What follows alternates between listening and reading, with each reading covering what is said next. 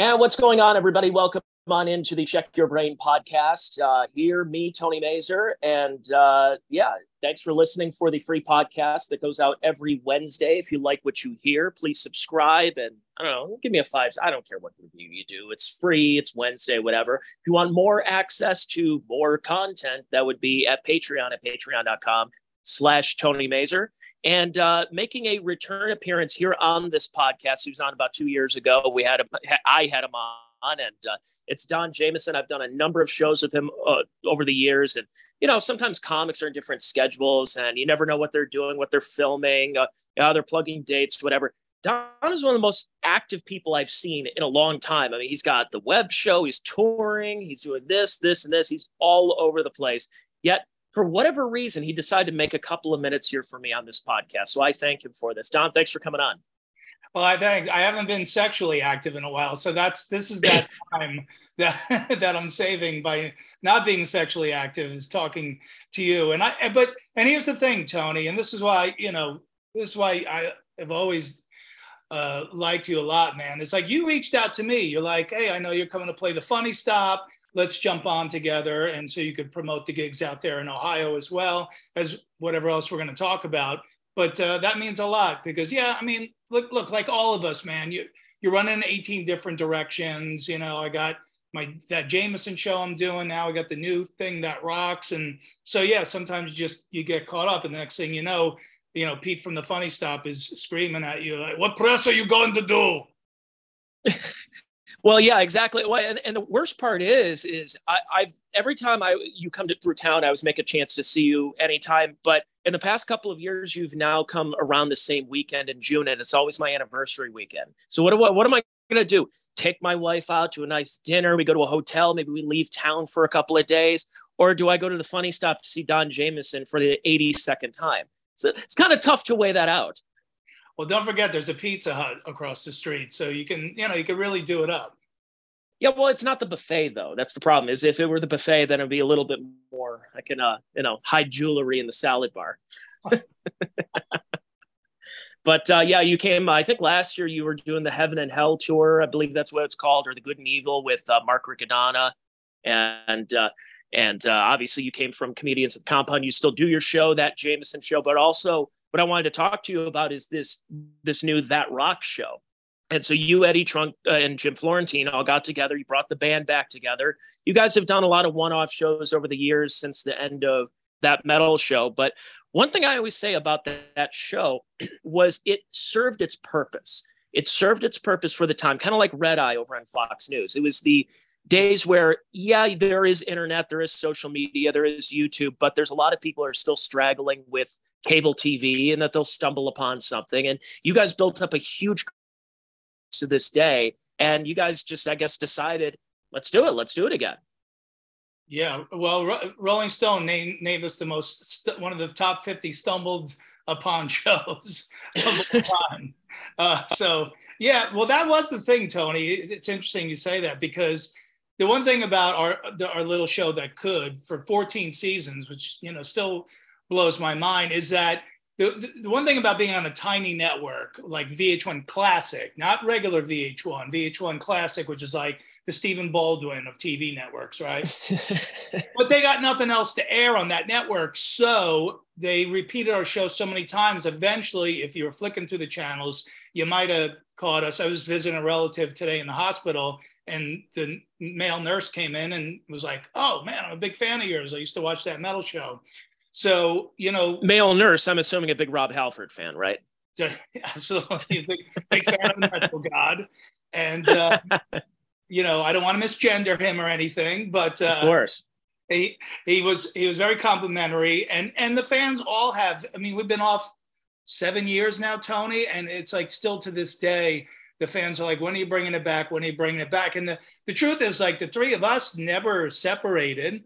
We've stayed friends the whole time. We've had the desire to do this again, but we're three middle-aged dudes who can barely post our gigs on our social media. How are we starting all over on YouTube? Well, we found these young dudes who that's all they do for a living, and they kind of schooled us on how it gets done. And so we teamed up with them, and now we're rolling episode we'll probably be 4 or 5 in by the time this airs. And so far so good, man. It's, it's great to be back with the guys and having, we had Charlie Benante from Anthrax in our first show. We had David Coverdale, Bret Michaels. So the guests are kicking ass and we're doing our thing. And so far people seem to be digging it. Also, what I like about your shows, you guys don't stay in a specific time period. You're not like, nope, we are only doing late 70s to about 1987. We're only going to fixate on that. You're bringing Corey Taylor on. You're bringing some of the newer metal guys up, because who were they influenced by? They were influenced by the people that you've had on maybe last week. And that's what's great about it, is you are introducing possibly a 65-year-old guy who's, I'm a Slayer guy, I'm a Motorhead guy, I'm this. And then you introduce them to a band that came out in the last 5 to 10 years. And they're like, well, these guys kick ass. They're pretty good. So you guys, what I like is you don't pigeonhole yourselves into a specific time period, and you're able to be flexible enough where you can interview like the guys from Deep Purple and the guys from Black Veil Brides. Oh, absolutely, man. Of course. And the thing is, and I haven't even gone like full death metal mode yet, which is coming. I just got to find the right spots for it, because I'm massive death metal fan. But yeah, that's what happened with the TV show too. Is like it was called That Metal Show. But eventually, when you do it long enough, you can't just have the same 12 bands that are considered metal on it, right? So, we went from everyone from Styx to, Johan from Amon Amarth, so death metal. So you have to keep it broad. And also the audience as well. Like, in the last like 3 or 4 years, I get these like 22, 23-year-old young dudes and girls come up and like, oh my God, I'm a huge fan of yours. And I'm like, how, And like, yeah, I'm like, do you deliver the AARP package to my house? But they say, we're friends with this. We're friends with this male nurse over at this hospital. He told me all about you. Yeah, they go, no, when I was 11 or 12, I watched, with my dad, and now they're young adults and they love this music. And so, yeah, we all three of us, I try to really stay current with what I listen to. But yeah, of course, I'm 9 times out of 10, am I going to put on Black Sabbath, AC/DC, that kind of stuff? Yeah. But I love a lot of young bands like Crowbot and The Pretty Reckless and Hailstorm, and I Black Veil Brides too, man. And yeah, they all their roots tie back to the OGs.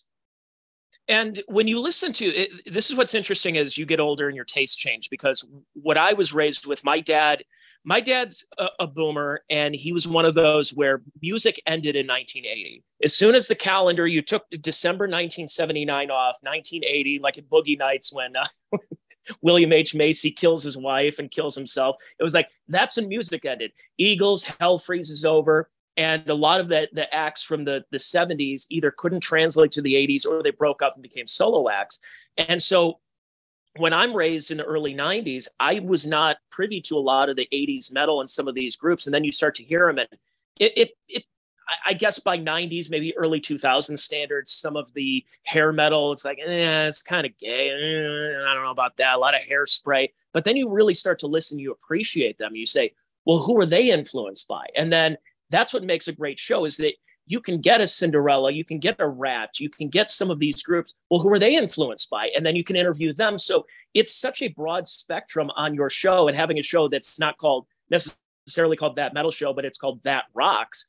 You can interview basically anybody you guys want to. And of course, Eddie's chops, and you and Jim know all about this. It makes for a great trifecta.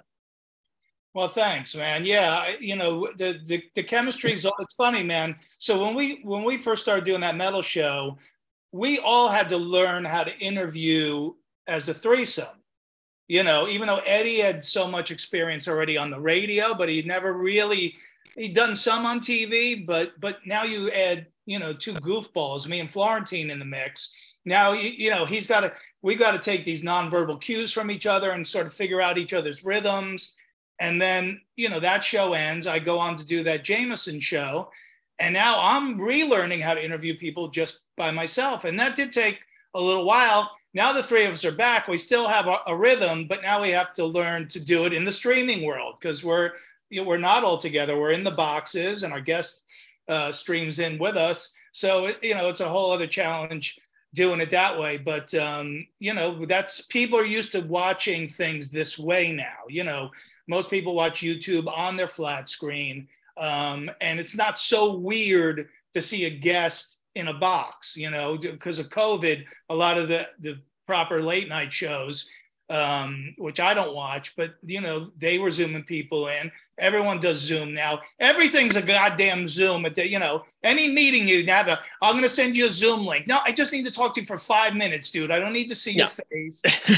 Take a shower and do my hair to talk to you for 5 minutes. We don't need a Zoom link. But that's the age we live in, and that's an advantage again to us. These middle-aged dudes trying to kind of recreate what we did before, but do it here in the modern age. Yeah. When you say about the modern age, it's kind of interesting because I'm a huge Pantera guy. And what I loved about Pantera was kind of how I grew up with the grunge scene as well, where you don't need to put makeup on. You don't need to put hairspray on. You don't need to wear tights. It's like Dimebag Darrell and Vinnie Paul and Phil Anselmo. They all just kind of looked at each other like, why are we doing this? Why am I wearing tights? Why did I spend 45 minutes putting hairspray in my hair when I could just wear my hair, whatever, wear a Jack Daniels t-shirt, slug some Jack Daniels, and then play some kick-ass balls out rock and roll.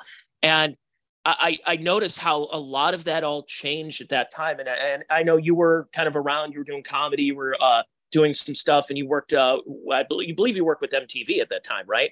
You were doing some stuff with them. What was it like, that changeover? Because it's an interesting period of rock where there were people who went to like the Vanilla Ice and the MC Hammer, kind of the hip hop, and it just never really did too much from that era. Then others went into the rock era. What was that transition like? Did you try to hold on to those roots from the 80s by the time it got to about 91, 92? Or were you like, no, I'm open to listening to some Pearl Jam. Hey, this Soundgarden sounds really good. Like, what was it like with you? Yeah, well, first of all, let me just say Vanilla Ice and MC Hammer will probably both get into the Rock and Roll Hall of Fame before Motorhead and Thin Lizzy. But Jesus God. Not to go off course. But, Tony, it's interesting because, a guy like you who grew up in the 90s, it's funny because you discover the originators backwards. Where, people who grew up with Alice in Chains and Soundgarden, and then they hear Black Sabbath and they go, oh, they stole Soundgarden's sound. It's like, no. Like, if you didn't know the timeline, you'd think Sabbath stole, what Soundgarden was doing. But I think a lot, these bands, the 90s bands made it their own.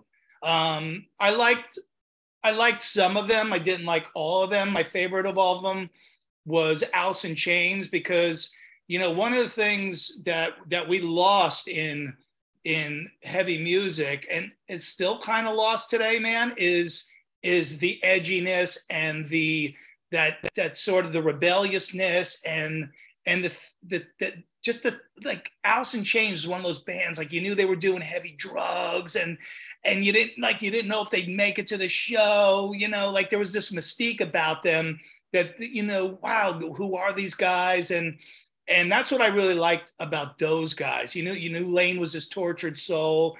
And of course, the riff sounded very much like Sabbath. But I always loved that mystique about those guys. Soundgarden, of course, those guys were super heavy. And so I got into some of it. But yes, I always kept to my roots. But, along the way, like I still do today, is I try to weed out the stuff that I like, the stuff that I don't like.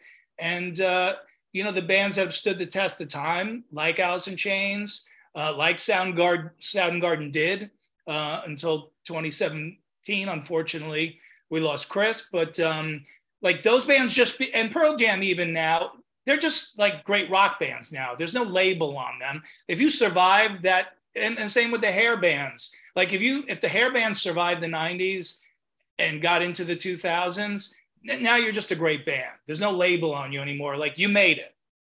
Well, they made such a comeback, the hair metal groups, because if they hung out just a little bit longer, you had to play a couple of rib burn-offs, and you had to do a couple of these and parties in the park, and there were like free shows for the fans. But if you just hung on a little bit, and then by the time the LimeWire stuff and YouTube, that they made this massive, massive comeback. And now you're seeing, Poison sells out everywhere.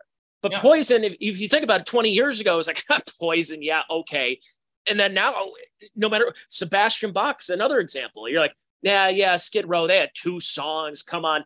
And then now, whether it's with Skid Row or Sebastian Bach's own band, could sell out anywhere. So it really just, it was the stick-to-itiveness of a lot of these bands. If you can stick with it and make sure that your lead singer does not die of a drug overdose, then you could probably live on for a little bit. Although I will say, Alice in Chains, I have a friend of mine who is on my Patreon. He came up and said that he's like, I can't do it. I can't listen to new Alice in Chains. I'm like, it's pretty good. Well, it's not Lane. Of course it's not Lane. But you can't just do the same old shit over and over again. So William Duvall is, yes, he does the Lane parts live, but it's Jerry Cantrell's band. And they're able to kind of transition and pivot rather than just doing the same old stuff over and over again, going like, well, yeah, we miss Lane, so we're just going to do everything. It's like, it's not going to attract the audience that you want. Yeah, and what they did with William, which was great, was they slow rolled him in. They never said, hey, this is the new guy and we're going on tour next week. They sort of said, hey, let's play some shows with this guy. Let's see how it feels, we'll see how the fans feel about it. And maybe we'll do a few more. And then they did a few more and those were good. And they go, oh, we'll do a few more. And maybe we'll write some new music. And now they've been rolling again. Actually, I don't know the exact timeline, but William's probably been with them now as long as Lane. So, they kind of really did that without doing dishonor to Lane's name. And listen, let's face it, at the end of the day, we will see another Soundgarden, whether you want to believe it or not. You could be the biggest Chris Cornell fan in the world. And I was lucky enough to meet the guy, and he was super nice and had a great experience with him. But as great as singer and a talented as he was, those guys are going to want to make music under that banner again, and they should. But Gary Sharon. It's going to be Gary Sharon, isn't it? I think after Van Halen 3, he's going to stick with Extreme. I will say, though, I like that I thought it was good. I thought it was was Gary Sharon perfect for that group? No, but who is? I mean, you had 2 otherworldly lead singers in Van Halen. Then you bring this third guy in. I thought he held his own as good as he could. I thought it was kind of like a Ripper Owens with Judas Priest. It was somebody who was serviceable enough, can hit the notes, can do it, plus can manage on his own. It's just Van Halen became big business, and no one's going to be above that. No, it's just not going to happen. It's like I was talking to Michael Graves on my podcast about a year ago, and you have the mystique of the Misfits. He joins as a 19, 20-year-old kid, and everybody wants to hear those Danzig songs. And he just kind of was like, all right, well, the Misfits is just bigger than I am. I guess I'm going to sing for them for a little bit, and that's about it. So it's a tough position to be in, but probably made some nice memories, at least, and made a good chunk of change. Yeah, well, Gary had to cover, they need someone who could cover the Roth period and the Hagar period. So, Gary, that's a tall order, but, Gary's super talented and he did that. And think about back then, Tony, so you're talking about he came in around 92, right? Because the album came out in 93. So you figure he came in then. Back then, it wasn't, band members didn't leave really that much back then. It wasn't, it's not like now, the singer from ZZ Top died, and he died at 4:00. At 9:00, they were playing a show with the guitar tech.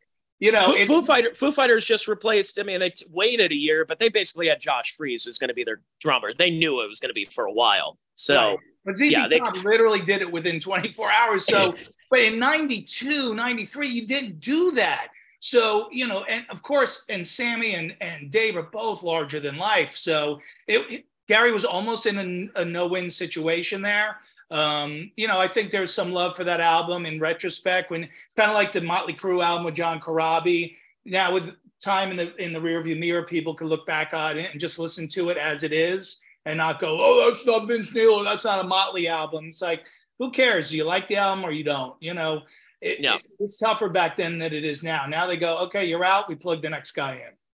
Yeah, that's well. And then the only other time I was trying to think when you said lead singers don't leave a group and then they get replaced that quickly. I'm thinking, who is another example? I'm like, oh wait, Van Halen did that also. They did that 7 years earlier when Diamond Dave left and they found Sammy Hagar. So And then I've noticed that with a lot of like the bands of the last 20 something years. Saliva replaced their lead singer, Fuel replaced their 3 Days Grace, replaced their Saving Abel. And it just seemed like they just plugged somebody else in. And then the lead singer, who's not in the group anymore, goes on their own and says, "Hi, this is so and so. I used to be the lead singer of this band, and I'm going to play all their songs."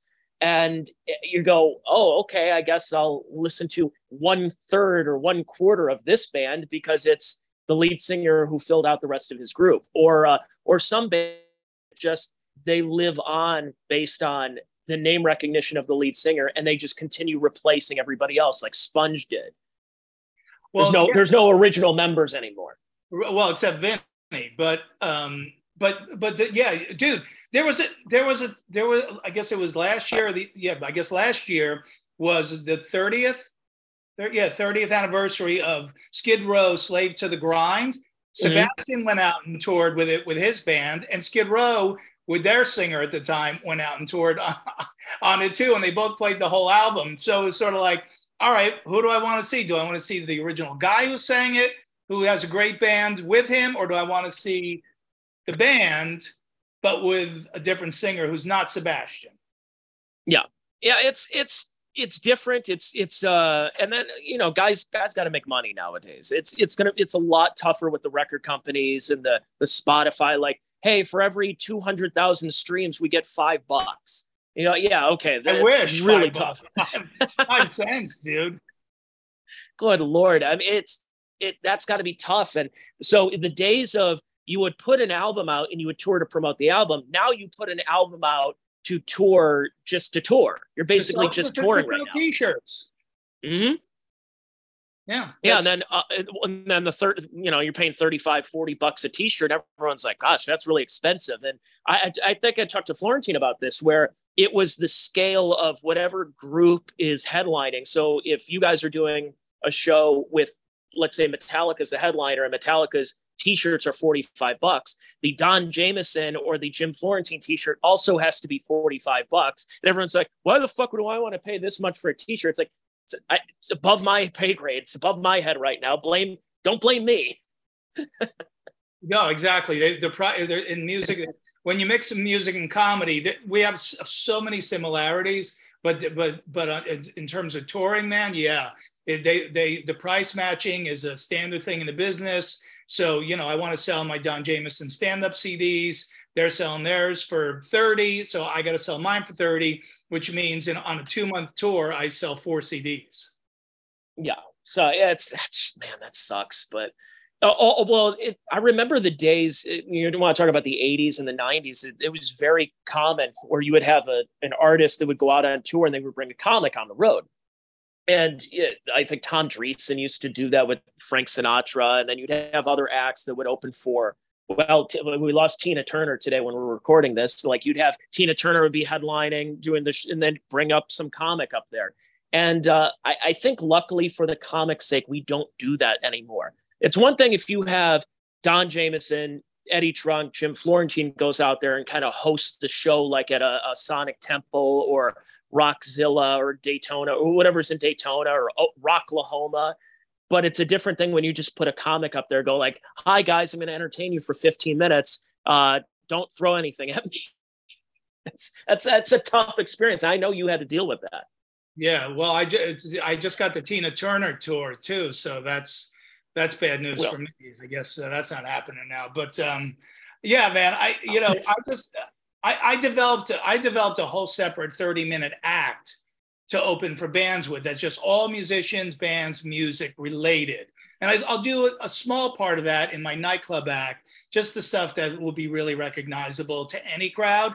But yeah, when I go out with a band, that's what I do, man. And thankfully, for the recognition from that metal show, you're not immediately booed the second you walk out there. Because like you said, back in the day, man, it was the coolest thing for comics to open for bands. You know, Dice opening for Guns N' Roses at the Rose Bowl in Los Angeles, and Kinnison with the Wild Thing, and his whole, and Bobcat Goldthwait used to open. He opened for Nirvana. Like that shit was so cool for a long time, and then it was so not cool for so long because of the bands we talked about. The grunge bands came along and you weren't allowed to laugh anymore. And so when that metal show happened and, you know, Dee Snider said, hey, Don, would you ever want to open up for Twisted Sister? I said, hey, maybe we could, you know, make this cool again. And I love doing it, man. It's a lot of fun. It's you know, it's like doing a shitty bar gig, you know, like when you're starting out doing comedy and you just got to get out there and attack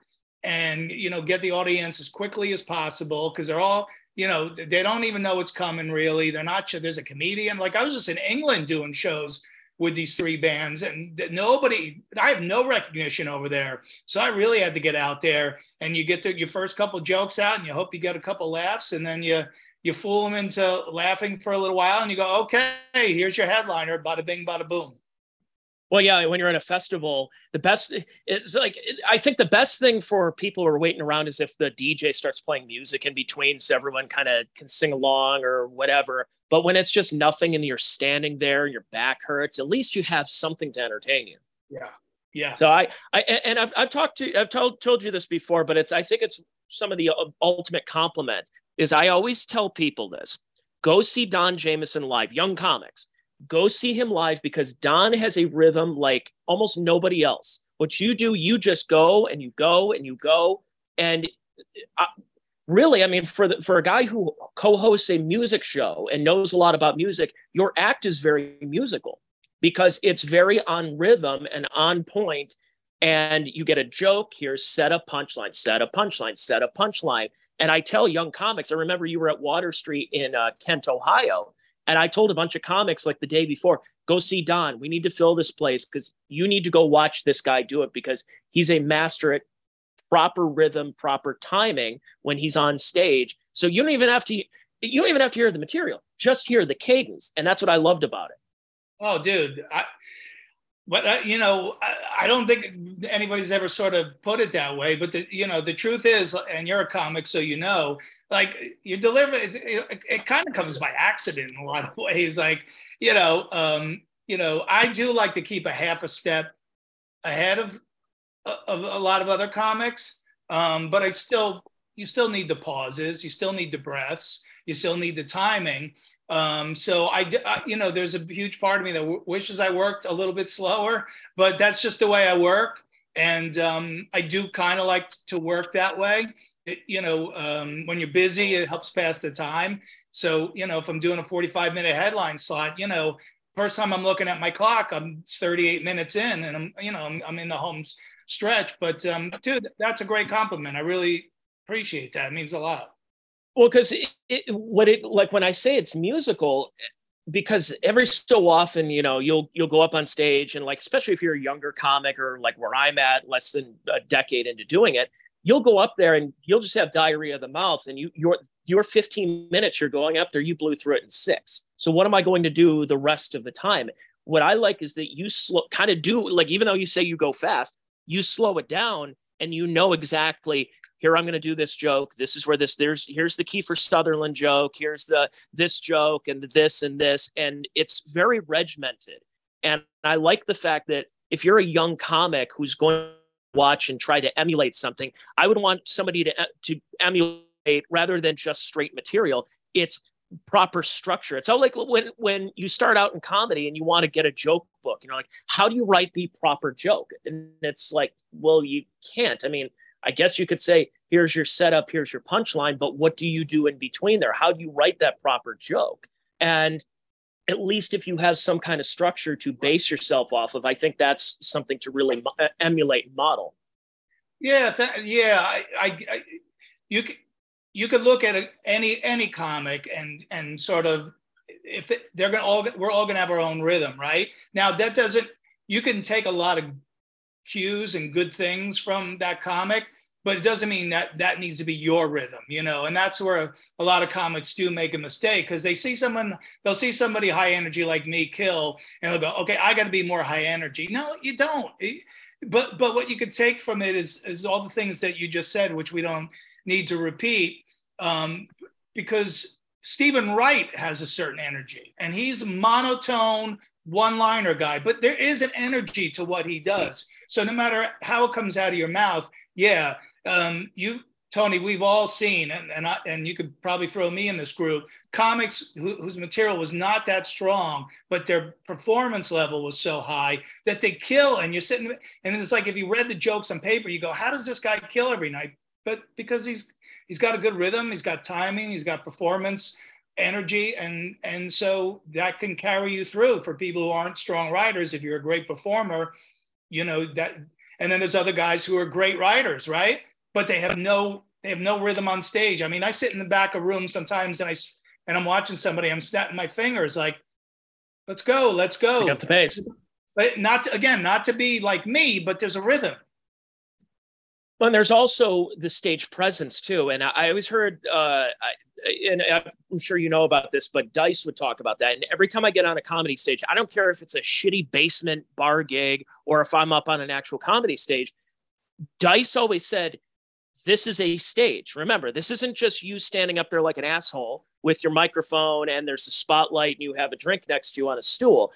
Use the stage. Like, you don't have to overact, but think of it as you're an actor and you're performing on Broadway. That stage is yours and you're the only person up there and there's nobody else that's going to be up there. Use it to your advantage. And there's a lot of comics, even very good comics, that don't do that. Now, it depends on what their material. Again, if Stephen Wright's not going to be running up and down the stage like he's Sebastian Maniscalco, but if there is a stage presence, you got to also have that. So in addition to the material, in addition to the cadence and the timing, you have to also use that presence that is given to you right there. You're allowed on that stage. Why don't you use almost every corner of that stage if you can? Right. As long as what you're doing physically doesn't distract from what you're saying orally, right? Because if you're too manic, then people are expecting you to be a physical comic. Yes, and if you're too still, again, Anthony Jeselnik's a perfect example of a guy who paces slowly back. He uses the stage. He's not running around like Sebastian, but that's Sebastian's style, right?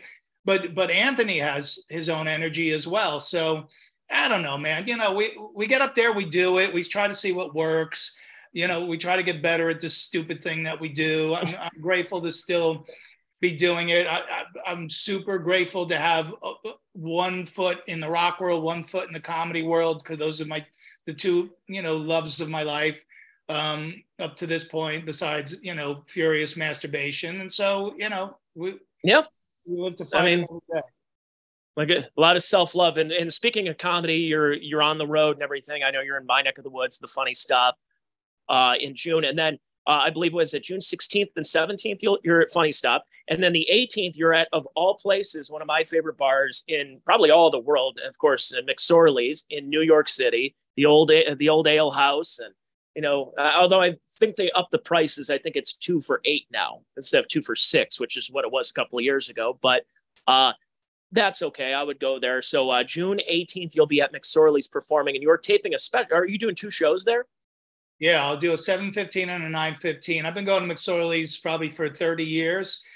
And we were just, me and a bunch of friends were in there, a few months ago. And I was like, why don't I just do my special here? I certainly spent enough money in here. So, I think they'd be open to the idea. And the owner was like, yeah, we've really never done anything like this before. But I said, well, how much to rent it out for the night? And she goes, you've already paid for it here. So we'll let you come on in. And I said, yeah, my crowd will drink the lights and the darks, because, you got to order 2 beers at a time there. And that's all they had. McSorley's light and dark. So I hope you're a beer sawdust on the floor. Sawdust on the floor, old school. It's going to be awesome, man. I'm so, even the comics I've told about this are like, man, that's such a cool idea to do it in a different place like that. Because I could have done it at one of the comedy clubs, but I'm like, nah, I like to do something a little bit different. So June 18th, and you can find the link for the free tickets. So the links are on my socials. And yeah, the shows at the Funny Stop will be really on the 16th and 17th. You'll see my comedy special those nights. Those are the warm-up shows, obviously, for the 18th. And of course, leave it to me to leave it to the airlines to make sure that I get back to New York City just in time to tape my comedy special. So yeah, about 6.5 hour drive. If there's any inclement weather at that time, just rent a car and just head on back to New York City. You'll be able to make it. Yeah, well, yeah, we'll see what happens, but we'll be there. It'll be fun.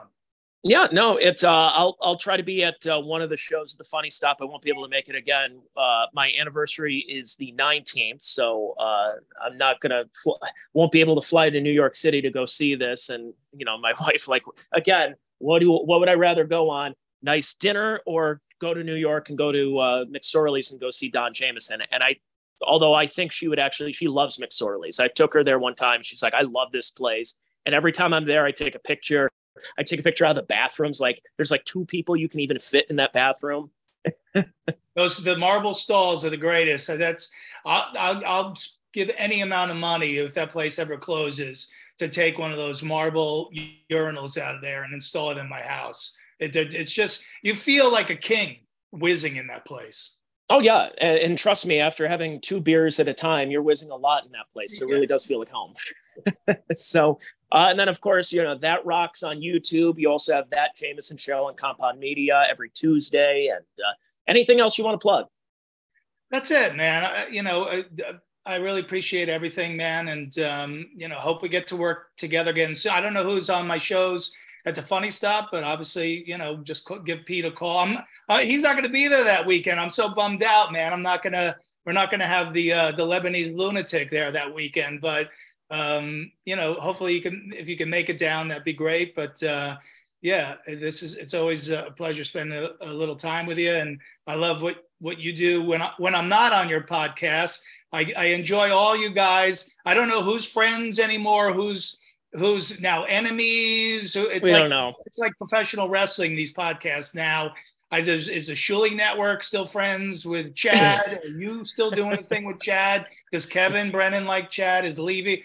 I don't know what's going on. I like all you guys. I watch all your stuff. That's my favorite thing is, and I don't want to give any names out, but there's a lot of like really famous comedians and famous people who are following these whole podcast wars. There's a lot of people who are interested.